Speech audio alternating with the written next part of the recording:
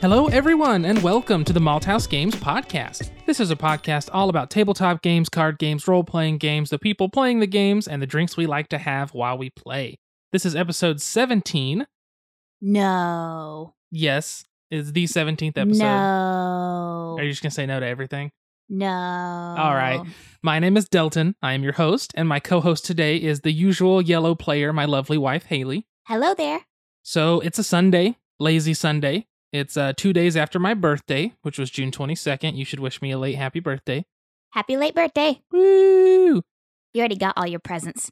I did. Haley got me some awesome presents. The first thing she let me do was order the collector's box for Raiders of the North Sea through Garp Hill Games. We got that ordered from Germany. I don't know. It's supposed to ship this month before July. I don't know when exactly. They said late June, so I'm expecting that to come in sometime in July. She got me a t-shirt of the Team Galactic from Gels Marble Races. If you ever watch the Marble Races on YouTube. Or the Marble Olympics. Or the Marble Olympics, which are probably the best events. Go watch them. The guy who does them designed logos for all the teams, and the Team Galactic logo is by far the coolest, and I think the best designed. So Haley got me a shirt with that, which was awesome. She also got me a bottle of The Last Dab, which is the final hot sauce from the YouTube show Hot Ones. They make it with a group called Heatonist out of like New York, I think. But it's a hot sauce. This one's the scorpion pepper. And it's the last one in their lineup of 10 hot sauces. It is the hottest. For example, if you read the back of the bottle for like Tapatio, the first ingredient is water. For The Last Dab, the first ingredient is scorpion peppers. Yes, so it is extremely, extremely hot. I will probably die after a little bit. We will try it one of these days soon. We should talk about what happened on Tuesday. We'll get there for sure. She also got me 3 Funko Pops. I enjoy little collectible figures and things. I love One Piece, the anime, and I have some One Piece figures, some Bon Presto little guys I found at Barnes & Noble, and then I have a Funko Pop of Zoro, and Haley got me 3 more Funko Pops for my birthday, because we got Zoro from Zach and Sarah, and then we found the Nami, the Boa Hancock, and the Frankie at Barnes & Noble, like, buried. Frankie! So that's super awesome. But that was that. The hot sauce story Haley was going to talk about was we made some hot sauce cauliflower wings, cauliflower hot wings, basically, and we used Mad Dog 357. This used to be the second hottest sauce on the show. It has since been, I think, removed from the lineup. The Hot Wing show, that is. The Hot Ones. Hot Ones, yes. It's 357,000 Scoville, which the Scoville is kind of a made-up unit of measurement for heat from spicy things, but I guess everybody follows it. I don't know. Anyway, we put some on some wings, and by put some on those cauliflower wings, we mean we like coated them in them. We didn't just put a drop on there. They were coated in a sauce. And we ate some, and holy Moses, those things were hot. Danielle ended up crying. She did. I ended up projectile vomiting a few times. She did. And Delton drank like half of a carton of almond milk. Basically, yes. I apparently am a pansy when it comes to a lot of hot sauce. I thought I was doing pretty good with my hot sauce intake. I thought so too. Like when we go eat Thai food, we normally get 5-star and we power through it like champs. The thing is, though, that this hot sauce is made of hot pepper extract. So it's not actually made from just the peppers. It's an extract of the heat. So it's just made to burn your face. Whereas the bottle you bought me is actually made from those peppers. Well, if it's meant to burn your face off, it did a really good job. It did. That thing was hot. It made the inside of my right ear hurt, which was a strange feeling. I laid on the bed just whining, absolutely whining for 20 minutes. I'm an adult. I'm a grown-ass adult. Yeah, but that was really hot. It was really hot. It was brutally hot. But that's really been what we've been dealing with. Haley got me these awesome presents for my birthday. It's been a good birthday. I started watching Doctor Who in the Peter Capaldi era. I got through that most of the first season. I can't think of which Doctor he is now. The 12th? I think he's number 12. I can't remember anymore. Oh, it's been so long. Maybe 11. No. I think he's 13. Well, John Hurt was like the special wartime doctor, but they don't count him in the series. Oh. Because I think he was an older... I don't know. I think he's 12. I thought Tennant was 11, Matt Smith was 12. Tennant was 10. Tennant was 10? And Matt Smith was 11. So I believe Capaldi's 12. I know we're going to be corrected in the comments. Maybe we probably will be, so we'll just wait. That's okay. It's been a while. But I started into that, which has been great. I've missed the show a lot. I caught up on Tokyo Ghoul, so I'm up to weekly on that now. We have binge watched in 2 days Rick and Morty season 3 on Hulu, so we're through Rick and Morty. We binged watched the second season of Queer Eye on Netflix, so it's done. And then, what else have we binge watched? Anything? I think that's everything. I think that's all I've been watching. It's been like 48 hours solid of potato life. It's been amazing, though. I never get to do that. After 3 days straight of yard work, of chainsaws and lifting and pulling and dragging and cutting and all that crap, I needed some couch time. This is all you're going to get until next birthday. That's fine. No Christmas? No Christmas. All right. Well, at least I got Gen Con coming up. True that. Now, this episode comes out a week from today. This is the 24th. So that will be... The first? My God, I think it is the first. Next month is Gen Con month. I know. Next month's the month we leave for our vacation. We're going to Gen Con. That means that's the first. Then the episode after this one, episode 18, should air 2 weeks exactly. So the 15th. And then episode 19th will be the one right before Gen Con on the 29th. Gen Con. So it'll be the Sunday before Gen Con. Then we will have the episode after that, episode 20, will be all about Gen Con. The special Gen Con episode. We're going to wait and record the week we get back, so it'll be a little pushed on time for us. However, I want to talk about Gen Con. It might be maybe a longer episode. We'll talk about the games we played and we bought, what we did, who we hung out with, all that on episode 20. So I'm super stoked for that. Because what's awesome, if you think about it, our first episode was all about Gen Con, and now our 20th will be all about Gen Con. Full circle. Yeah, so we're excited about that. So only a couple more episodes until Gen Con. It's been good up until now. In terms of the shirts, we're still working on it. I might do that. I need to go talk to some people. I have an idea for something super simple with our logo. All that's kind of in the works. I'll keep you guys updated between now and Gen Con. You mean the shirts from Malt House, right? Yes. What other shirts would there be? I don't know. Just started talking about shirts, and then Well, I kinda got last time we confused. talked about it, Gen Con. Oh. Yeah. Okay. What are we drinking today? Let's get into our first beer before we talk about the game today. This beer is a Spanish beer, not Mexican beer. Spanish beer. It has Spanish written on it. I can't assume it comes from Mexico, as I previously did, because I don't think I've seen a beer from Spain. It is 1906, Reserva Especial, and I can't read any of it because it's all in Spanish. And all I saw was that it is imported from Spain. It's a product of Spain, made in Coruña, España.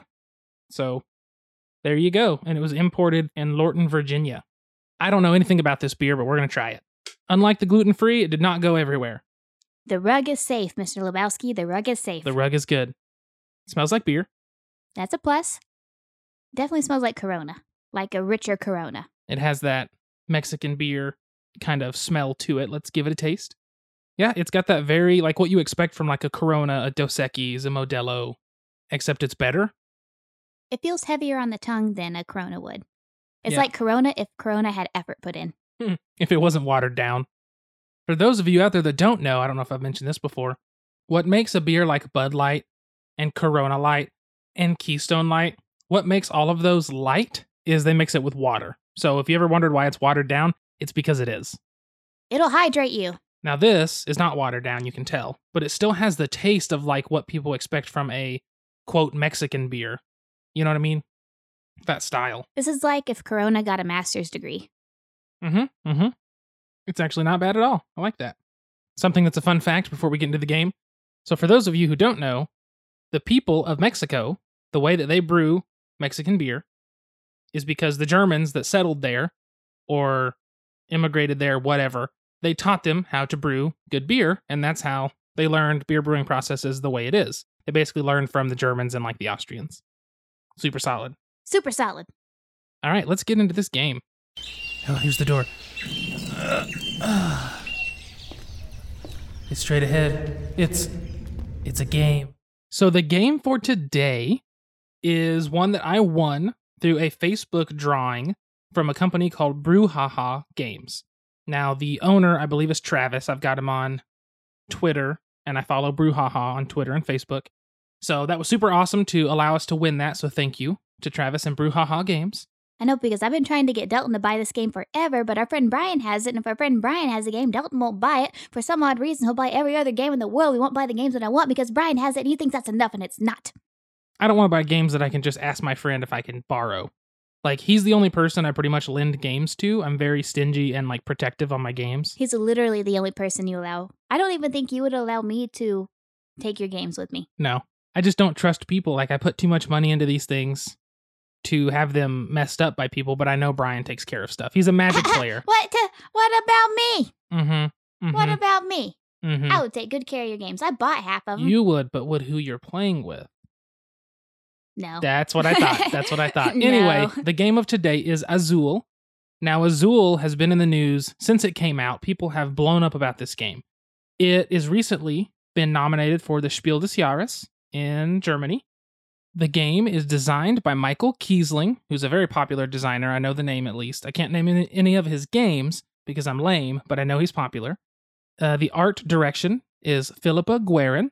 Illustration is Chris Quilliams, and graphic design is Philippa Guerin, Carla Ron, and Marie-Eve Jolly. That's how I'm going to pronounce it. Put out by Plan B Games through their, not sister company, it's actually part of their company, their Next Move, like department or Umbrella? something. Kind of like, Plan B is the umbrella, and Umbrella Next Corps. Move is under it. Anyway, so Azul. Azul is super popular right now. It has been since it came out. It has been nominated for the Spiel des Jahres in Germany, which is a huge award for a board game to win. They have multiple categories. I think it's in the family game category. It could be in the Kennerspiel, which is the strategy, but I don't know. I think it's the family game. I think it's in the family game category. It seems more like a family style game. It's easy to learn and it's fun to play, and the pieces are big, and there's not a lot of strategery to be had. Well, there is a lot of strategy that you can employ. But it's basic strategy. It's not like long-term planning. I feel like employ is wrong. I've tried to use that before. Implore? Employ. It would be employ? Mhm. Oh, okay. So Well, if there you we go. use something like employ. Yeah, like I'm going to employ you to do a job. Yes. I'm going to employ the strategy. Yes. That sounds wrong, but I'll trust you on it because you have the degree here. Well, the master's degree. Call me master. No. Anyway, something cool I learned since you touched on the Spiel des Jahres, how it has easier rulebook. The Spiel, like, board or, like, the head of the Spiel des Jahres committee or whatever talked about a lot of the reason that a bunch of games that they said were really good games didn't make it was because the rulebooks were not done well enough. And they basically said if your rulebook is not clear and not easy to read and learn the game through, you're not even considered anymore. They will cut it. So a lot of games that people thought would be on there aren't because the rulebooks were not good enough. The only problem I have with the Azul rulebook is that the print is in Calibri. How do you know that? Because I recognize the font. I use Word every single day. It's the default. Yeah, but it looks clean. I mean, I know, but that's the default in Word. Here in Oklahoma, it is primaries for governor season. And the other day, we got a flyer on our door.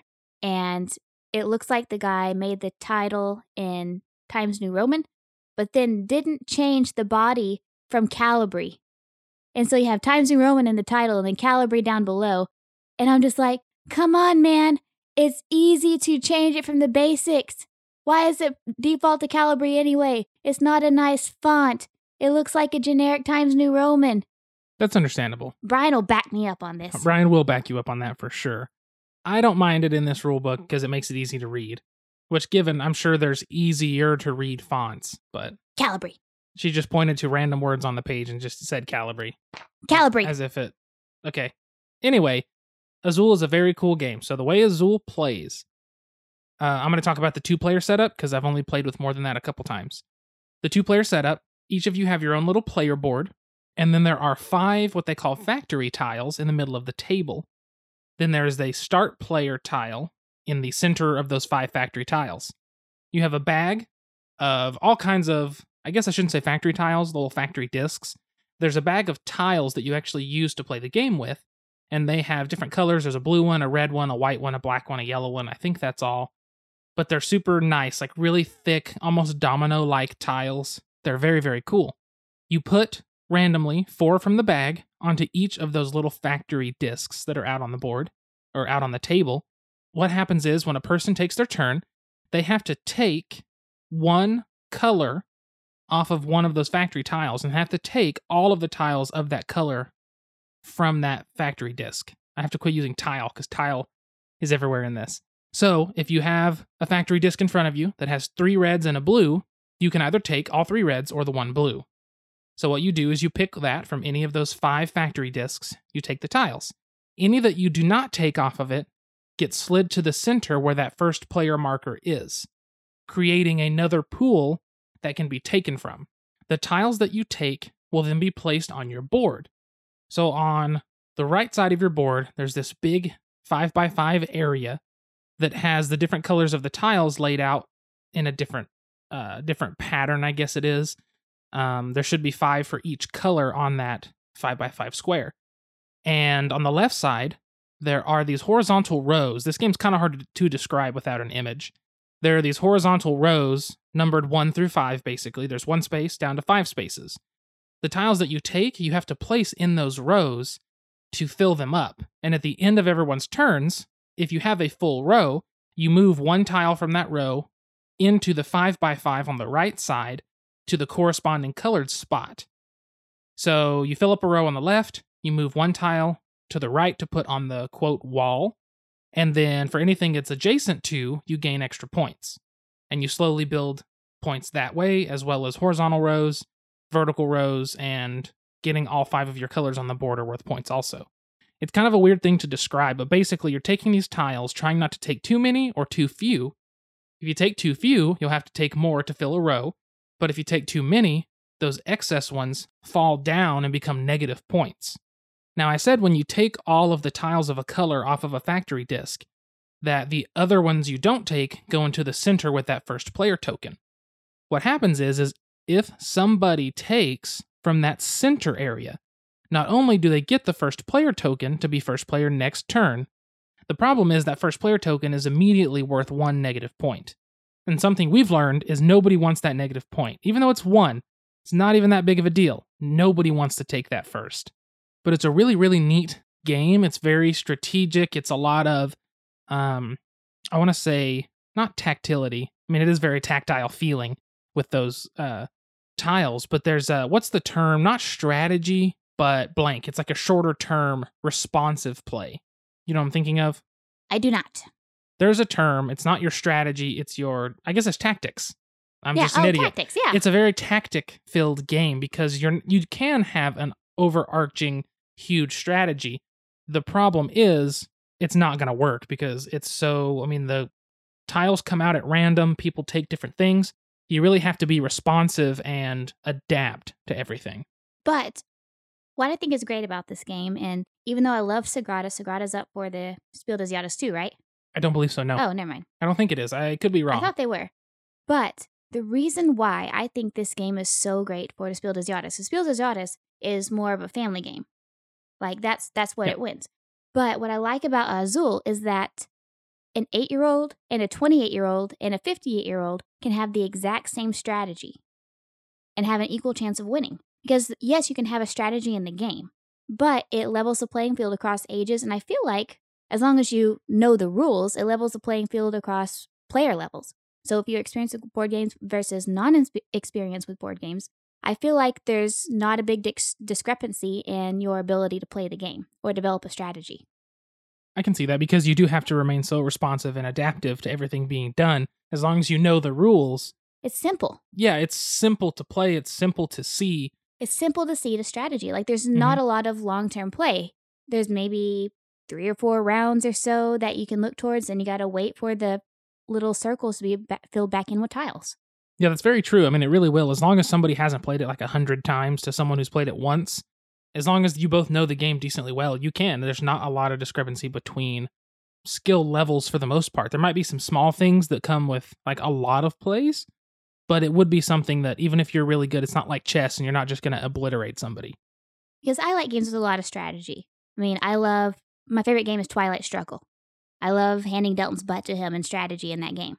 But I really love games that I can teach new people because part of the joy of being a board game player is teaching others to love the hobby as well, like Zach and Sarah. Sarah picked out this game. We weren't able to play it with her, but I feel like if we were to sit down and play it with Zach and Sarah, who are fairly good at board games, they're pretty new into the hobby, but I feel like they would click with it and they would really enjoy it. I feel like it's easy to teach and it's easy for newer players to develop that strategy, which makes it a good all-around game. But that's something that I look forward to in board games. I feel like it might be too much for Zach. Oh, poor Zach. I'm just kidding. He's just gonna. He usually comments on YouTube because that's where he listens to the episodes, and so I know he's gonna comment and be like, "Hey, you piece of shit," and then he'll be like, "Oh wait, they said never mind in just a second." So I just wanted to pick on Zach. Hi, Zach. Love you, Zach. But yeah, Azul's just really awesome. It's very neat how you slowly build up, and part of what I like about the planning in the game is when you're building a vertical row, and you build 4 tiles and leave spot for 1, and then you build 3 horizontal tiles and still leave that same spot open. And then when you fill it there, you get points for the vertical line that you just made and the horizontal that you just made. You know what I mean? You get a bunch of points at once. So there is ways to plan where you don't get points in the beginning, but you'll get more points later. Which is how I dominate Delton. That's a lot of thunder. I doubt they can hear that, but we've had thunderstorms pretty much all night and all day. And we just had a big hit of thunder just there. And we only have 2 hours until the Pride Parade. Yay! Yay! I'm going to be at home watching Doctor Who, and Haley's going to Pride with her friends. I'm going to be soaking wet in my rainbow cape. And that does not sound fun to be soaking wet. Woo! In your rainbow cape. And my rainbow cape. The wind, you're going to have a tornado down there. It's just going to suck you up. Remember, never wear capes. That's what they teach you. That's okay. Mine has Velcro, so the cape will come off. Smart. Can't be used against you. I think ahead. Azul is very cool. We really love the game. It looks absolutely gorgeous on the table. Just phenomenal. The tiles have this amazing tactile feel and look. It is like Dalton was saying, it feel like dominoes. So you really feel like you're making this collage or you're making this piece of art as you're playing the game. It's kind of like Sagrada whenever you place the die. You're making a work of art, and I like that about Azul as well, which is why I'm really excited to talk about the aesthetics of games today. Hey, what can I get you? I'd like a topic. Any special way? Make it a top shelf topic. Coming up. Enjoy. But before we get into aesthetics, Delton, what are we drinking? So this beer is from a French-Canadian company. I believe they're out of Quebec. Let me see. They are from QC. That's Quebec, right? Quebec, Canada. They're out of Quebec. It is, I always pronounce it Unibroue, is Unibroue, or Unibroue, if you want to be butchering the name. If you want to be American. Right. This one is A Tout Le Monde. Now, A Tout Le Monde, if you know any like older metal music, is a Megadeth song. And this has Megadeth on the label. It's like a special thing they did with them. It's a Belgian-style Saison ale. It says dry hopped and 4.5% alcohol by volume. Unibroue does some very good beers. I like a lot of their stuff. Ooh, that kind of shot for a second, didn't it? That carbonation. I'm going to give this bottle cap to Steve. Don't, it has foil on it. He'll probably choke. No. Wait, never mind. Do it. Do it. Not my son.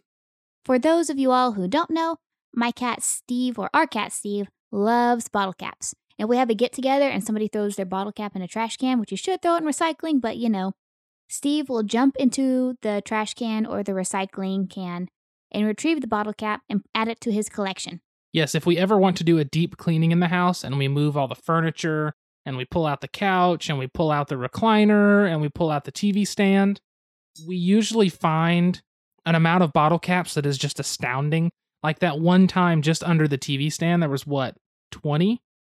And then like 17 or 18 milk rings. So like the little rings that are on the milk cartons, our cats love them. Like the ones that when you twist the lid off, it kind of disconnects from that little plastic ring. And the problem is Delton doesn't drink milk anymore. Like he used to drink 4 gallons of milk a week. Shh. 4 gallons of milk a week. And now he doesn't drink any. So we asked my mom and dad to just collect their milk rings throughout the year for the cats' Christmas presents. I didn't know you did that. Yeah, that's why we got a whole stocking full this year. You're a psychopath. You're welcome. You're a psychopath. I love my sons. Our cats are psychopaths. How is it? It's a good beer. It's nice and simple. A little bit of the sourdiness of a Saison. Not too stout. A little on the lighter side, but you can tell there's a little dry hop to it. That's an odd look on your face. I can't tell if it's disgust or like inquisitiveness. It tastes like oregano. I can kind of see that. It must have been the hops they used. I mean, it's really good. I just had to place it for a second. This beer tastes like oregano and beer. I can see the oregano. So like Haley said, today's topic is the aesthetics of games. So aesthetics are something that are very important in all aspects of life. You don't buy a car just because it runs well. You buy a car because you like the look. You buy clothes, not because they're functional, but because you like the look. Part of the reason we buy games is not just because they're fun, but because we like the look.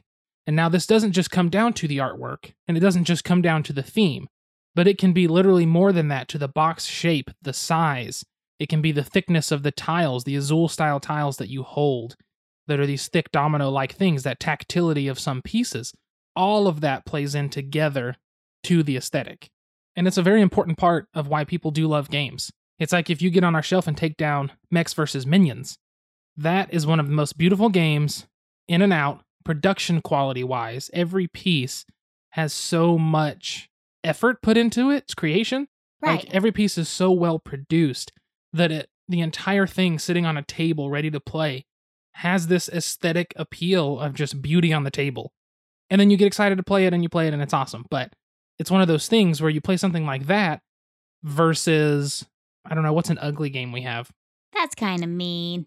I mean, it is, but it's okay. But the only one I can really think of is Sky Traders, because I hated everything about that game. It was so racist and so sexist and so bland, and I hated it, and now I would burn it. Okay, well, an easier thing that most people have played, because that game is not popular, is like Castles of Burgundy. Castles of Burgundy looks just fine. There's not a problem with it. But the greens and the yellows are a little close together. It's kind of drab all in all. The pieces are outdated in quality and feel. I say the same thing with Puerto Rico. It's just an older style, an older artwork, an older production quality. Imagine if it was upgraded to like Mechs vs. Minions, or Azul, or most any other new modern game. Imagine how much people would go, this is something I want. It's not that Puerto Rico is a bad game. Like, Puerto Rico is one of our favorite games, and we picked it up because we wanted to play it so bad. But it would be friggin' awesome if it weren't just little black cubes for workers. They're like discs, like little dark brown discs, and like the plantation tiles. For quote-unquote workers. Yeah, and the building tiles are just this like real thin material. They weren't workers. You're yelling again. The listeners are going to chastise you for yelling. I think that's just you. Maybe. But the aesthetics of a game do matter. Like, look at a game like Time Stories.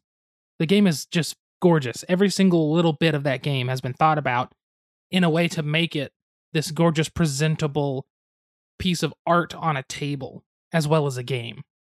And just look at how you put that on a game ready to play, on a table, ready to play, and say, okay, choose between it and something like, Puerto Rico. If someone has no idea what games are and they look at the two, Time Stories is going to look the prettiest. It's going to draw their eye more because of that nice total aesthetic of the game. My favorite example of this is Santorini. So whenever we went to Gen Con last year, Delton had told me about Santorini. He didn't support it in the Kickstarter, and he always wished that he would have. But he kept saying how it's going to be at Gen Con. I was like, oh yeah, it sounds pretty cool. It sounds really chess-like, which chess-like isn't my most favorite kind of game. But went to the booth that had like the giant version of Santorini. And I saw the pieces. And I was like, oh my god, it looks like that island in Greece. And then Delton's like, yeah, Santorini. And I was like, oh duh, I'm dumb. So I saw the pieces and I played the game. And yes, it was the game that actually sold me. If the game sucked, I wouldn't have wanted to pick it up. But it was the pieces that drew me in. And it was so Santorini, you're actually building the buildings that make up the Isle of Santorini. So those big white buildings with the blue domes on top. It's a chess-like game where each of you plays a different god. And you are building these towers, and the one who, caps? The one who gets to the third level. The one who gets to the third level first is the winner. Correct, because you can cap it to prevent someone from getting up there. That's right, okay. And so it was the aesthetics that drew me in and that made the game more worthwhile and made me want to pick up the game. And to this day, I like playing with the pieces. I like just holding the pieces. It makes the game more interesting, and plus I get to play with them between my turns, which kind of helps me because Delton gets analysis paralysis real easy. I really do. But it does, and that's one thing that a lot of people talk about, just the look of a game or the art of a game. You can love the art of a game, and the game still wouldn't be the best looking. Or you could love production quality, but then everything else doesn't seem that great kind of thing. There's a game out called Ethnos that everyone loves, and everybody has said it's awesome. It just doesn't look good. The artwork is good, but it's not eye-popping, it's not eye-grabbing, it doesn't make you want to play it. It looks like an old fantasy cover of an a fantasy book in a library or something. And it's one of those things where aesthetics is everything involved together. It's the entire total feel of everything through a visual perspective. I do like to include tactility when it comes to games because handling the pieces and stuff matters. It's why I love like Raiders of the North Sea has metal coins with the base game. And like for Rising Sun, we got the metal coins just because that feel adds so much more to a game. Even though it's the most like unneeded, unnecessary thing, it adds to the total feel and everything. And so when you look at it on a table and you see metal coins that have that metal gleam or glean, whatever that word is, it adds to that. Sparkle. Yes, it adds to that total aesthetic. So, not to mention, That's Not Lemonade, the little red cups that come with it. There's these little shot glass size red solo cups. Do nothing for the game, but they make the game so much more fun. We use those to tap twice, that means hit me, or turn it over, that means pass. Or if you're out, you just knock it over. It has nothing to do with the game, but it just makes it that more fun. Yes, you don't have to have those to play the game at all, but they do. They make the game more fun. They make it look better. They make it feel better. You have something to mess with. You have something to signal. You can tell what people are doing more easily. And they do really add to the game for such a simple little concept. But you see it on a table, and you're like, are those little shot glasses? Solo cup shot glasses? And you have flashbacks to your blackout drunk days in undergrad. Well, not me. You maybe. No. Not me. But it does. Stuff like that really adds to games. Like, we played Lotus recently from Renegade. Lotus is gorgeous, the whole game. And the thing I thought about with that one is this one is truly a game about aesthetics as well. Because you could play Lotus with just literally blank cards and say this, I guess they would have to have something on them for like a number. Some number or something. It's like 4. Once there's 4 of these, the flower's done. You could play the game like that. The pieces that you use to control stuff don't have to be a caterpillar and a butterfly and a dragonfly. But when they are, it just looks so much better. And it feels like you're doing what they want you to be doing, building flowers and placing caterpillars, that kind of stuff. Let's take a quick break to just appreciate how cute Hershey is. My dog's being real cute right now. He's all wrapped up in his little bed, and he's all warm under his blankie, and he's an asshole because he hates me, but I love him so much. And he's just staring at us. He's wanting out of here. He looks so uncomfortable, but comfortable at the same time. Just like Delton in every social situation. But I'm going to take a photo of this so I can post it, and that way, when I post the episode, you will have a reference photo to be able to go back and see what we're talking about. So I love Hershey so much, but Hershey has been in Delton's life twice as long as I have. Like, literally, yesterday was the 6-year anniversary that Delton and I started talking, and so next month will be the 6-year mark since we started dating. Or next month next month will be the 6-year mark since we started dating. Hershey has been in Delton's life since he was 15. So this dog probably ranks above me in Delton's life, and this dog knows it. I feed this dog 2 to 3 times a day. I feed it with my own hands, and this dog still hates me. I will open up his pen when I get home, and if I am home for 8 hours, he will not come out until he hears Delton walk through the door. Yep, he'll stay in his pen until I get home, and then he moseys on out to go potty. He's a good boy. He's just old. He's 12. 12. This summer. So he's an old chihuahua. A little grouchy, but he's cute, so it's okay. A lot of grouchy. He is the aesthetic of my life. Just a fat, grouchy chihuahua. That's what I want. That's my whole life. If they say, what's Delton's entire life as an aesthetic? And you just look at a picture of Hershey with his tongue sticking out. And you're like, boom, there it is. Curled up under a blankie asleep. Exactly. So like we said, aesthetics, they do matter. No, you don't need them. You can look at chess. You don't need aesthetics. You don't need the full look and, artwork and design work and everything that's crazy over the top like Mechs and Minions style. However, it helps. But like I said, you don't need it. You look at the GIF series we talked about with GIF and Devon and Punkt and Yinch and all those games. They're very basic. They're very simple, and they're just made to be functional more than visually appealing, I should say. But aesthetics do really help. The question is, if we could have an aesthetic of any type, what would that be? And now, join us for a Malthouse Games podcast special, Pint-Sized Question. So that's the question today, is what would our dream aesthetic be for a game? And this isn't just theme, and this isn't just artist, this is everything. What theme? How would you want the artwork? What do you want in the look? Just every aspect of the game. What could you come up with that would be your dream aesthetic or your favorite? So does it count if mine's already been done?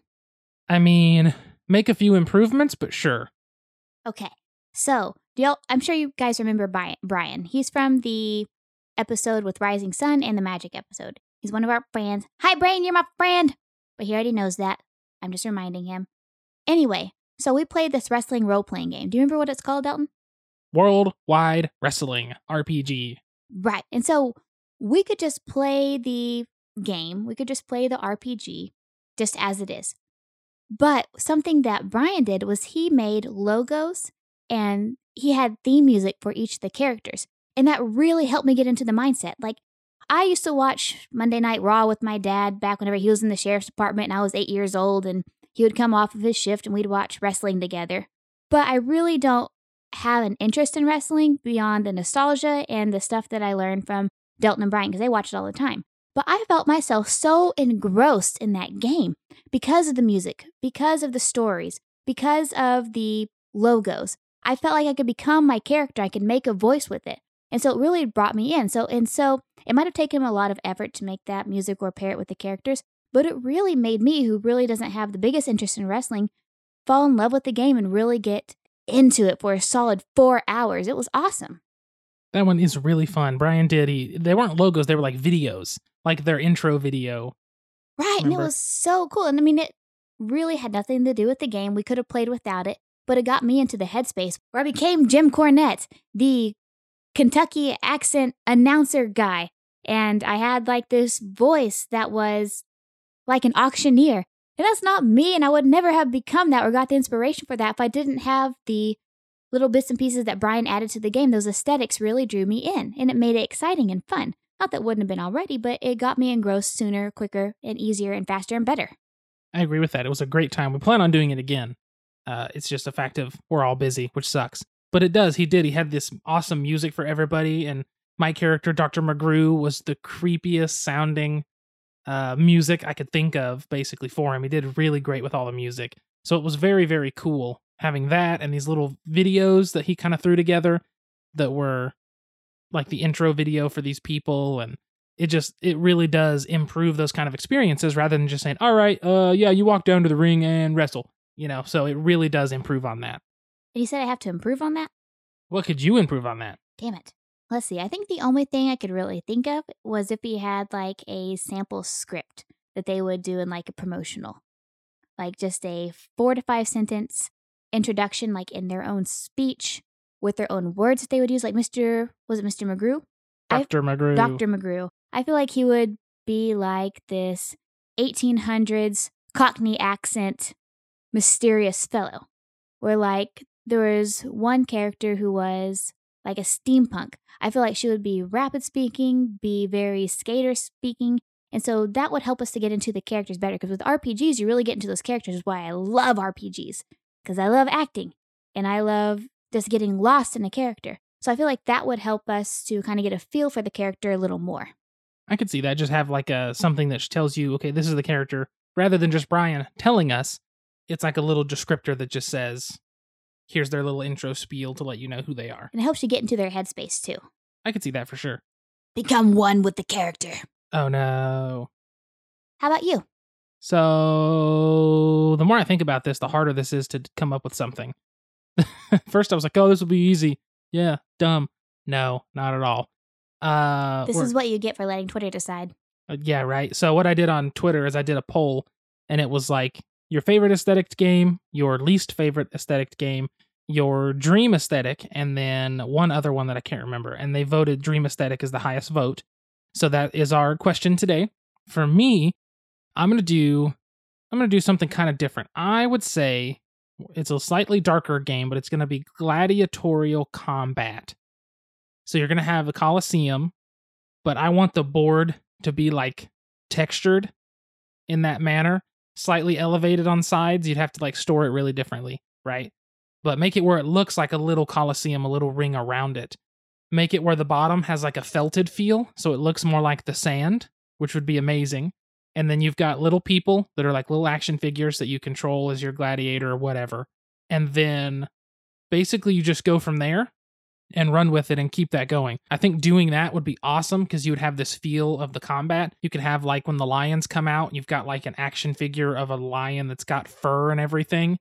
And it's, if it looked that way and you have a chariot with horses and you can literally put it in and it wheels around. And this would probably have to be like a miniatures combat game to pull off this in a game space, which I'm not a huge miniatures combat game fan. By not a huge one, I mean I don't really care for them. But that would be awesome. Like if you literally plop down a chariot being pulled by 2 horses with like a dude on the back with a spear, like that's just so cool. That would be amazing. But if it was done correctly, where the horses looked like little horses and the chariot was designed that way, And they were soft like horses. and then you could play music that feels of that style and just see the like gritty coliseum and have like the sort of sand. And so that way, if it's felted and you pull the horse's carriage through, the carriage wheels can leave tracks or something. Like, I think that would be so friggin' cool. But it would look phenomenal. You'd have to have a really big coliseum. It'd be really good to draw people into the game. It really would. I think that's what's good about miniature games is people build those entire setups of landscapes and stuff and paint them. Paint them all. And get all that done, and it looks awesome. But I think that would be cool if you could contain it to a board game size.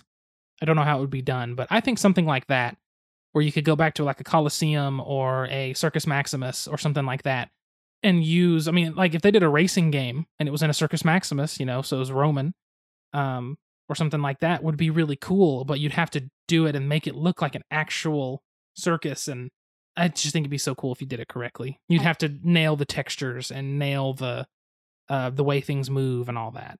It'd be hard, a lot of work, but I think it'd be sweet. That's kind of a random one, but I think that'd be awesome. I think that's really what draws people in too, like I said. yeah, it's those visuals. Thank you guys for tuning in to episode 17. If you would, follow us on social media. We're on Twitter, Facebook, Instagram, YouTube at Malthouse Games. If you would like to email us, it is contact@malthousegames.com. The last thing I'll say, which is I've only talked about this one other episode, if you would like to help us improve our content by upgrading my computer to be better at editing, as well as get better lighting for videos and microphones in the future, we do have Patreon, Podpledge, and Ko-Fi, Ko-Fi, whatever, Ko-Fi, at Malthouse Games on all of those. We appreciate it very much. Definitely. But we just appreciate the support in general. We appreciate you all listening to us. I know our listening, I'm hoping by Gen Con we'll have 1,000 listens, which is crazy. At least someone listens to me, Delton. Yeah, it's not me for sure.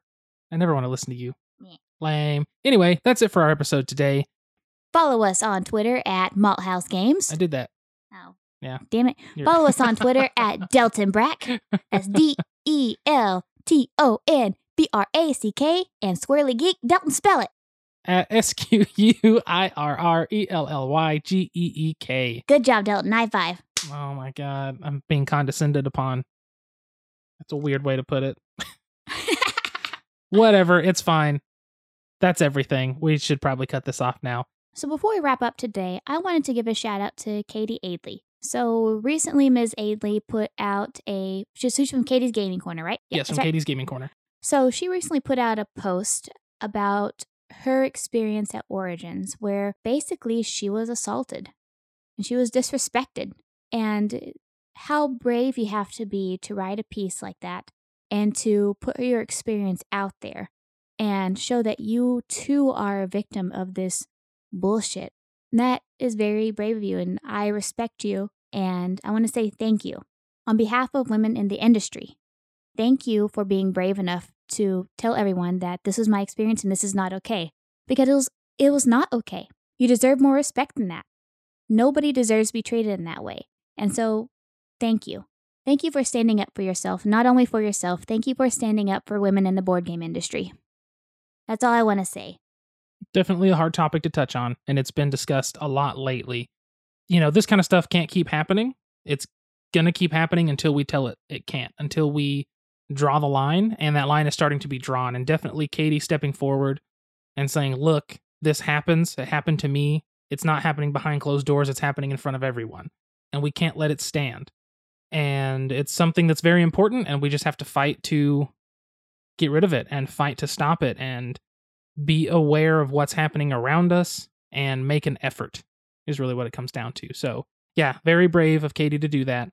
And hopefully situations start to improve from here. Hopefully everybody kind of buckles down and says, all right, we're not letting this shit happen anymore. And if it does, it's like we're going to make consequences for it and things like that.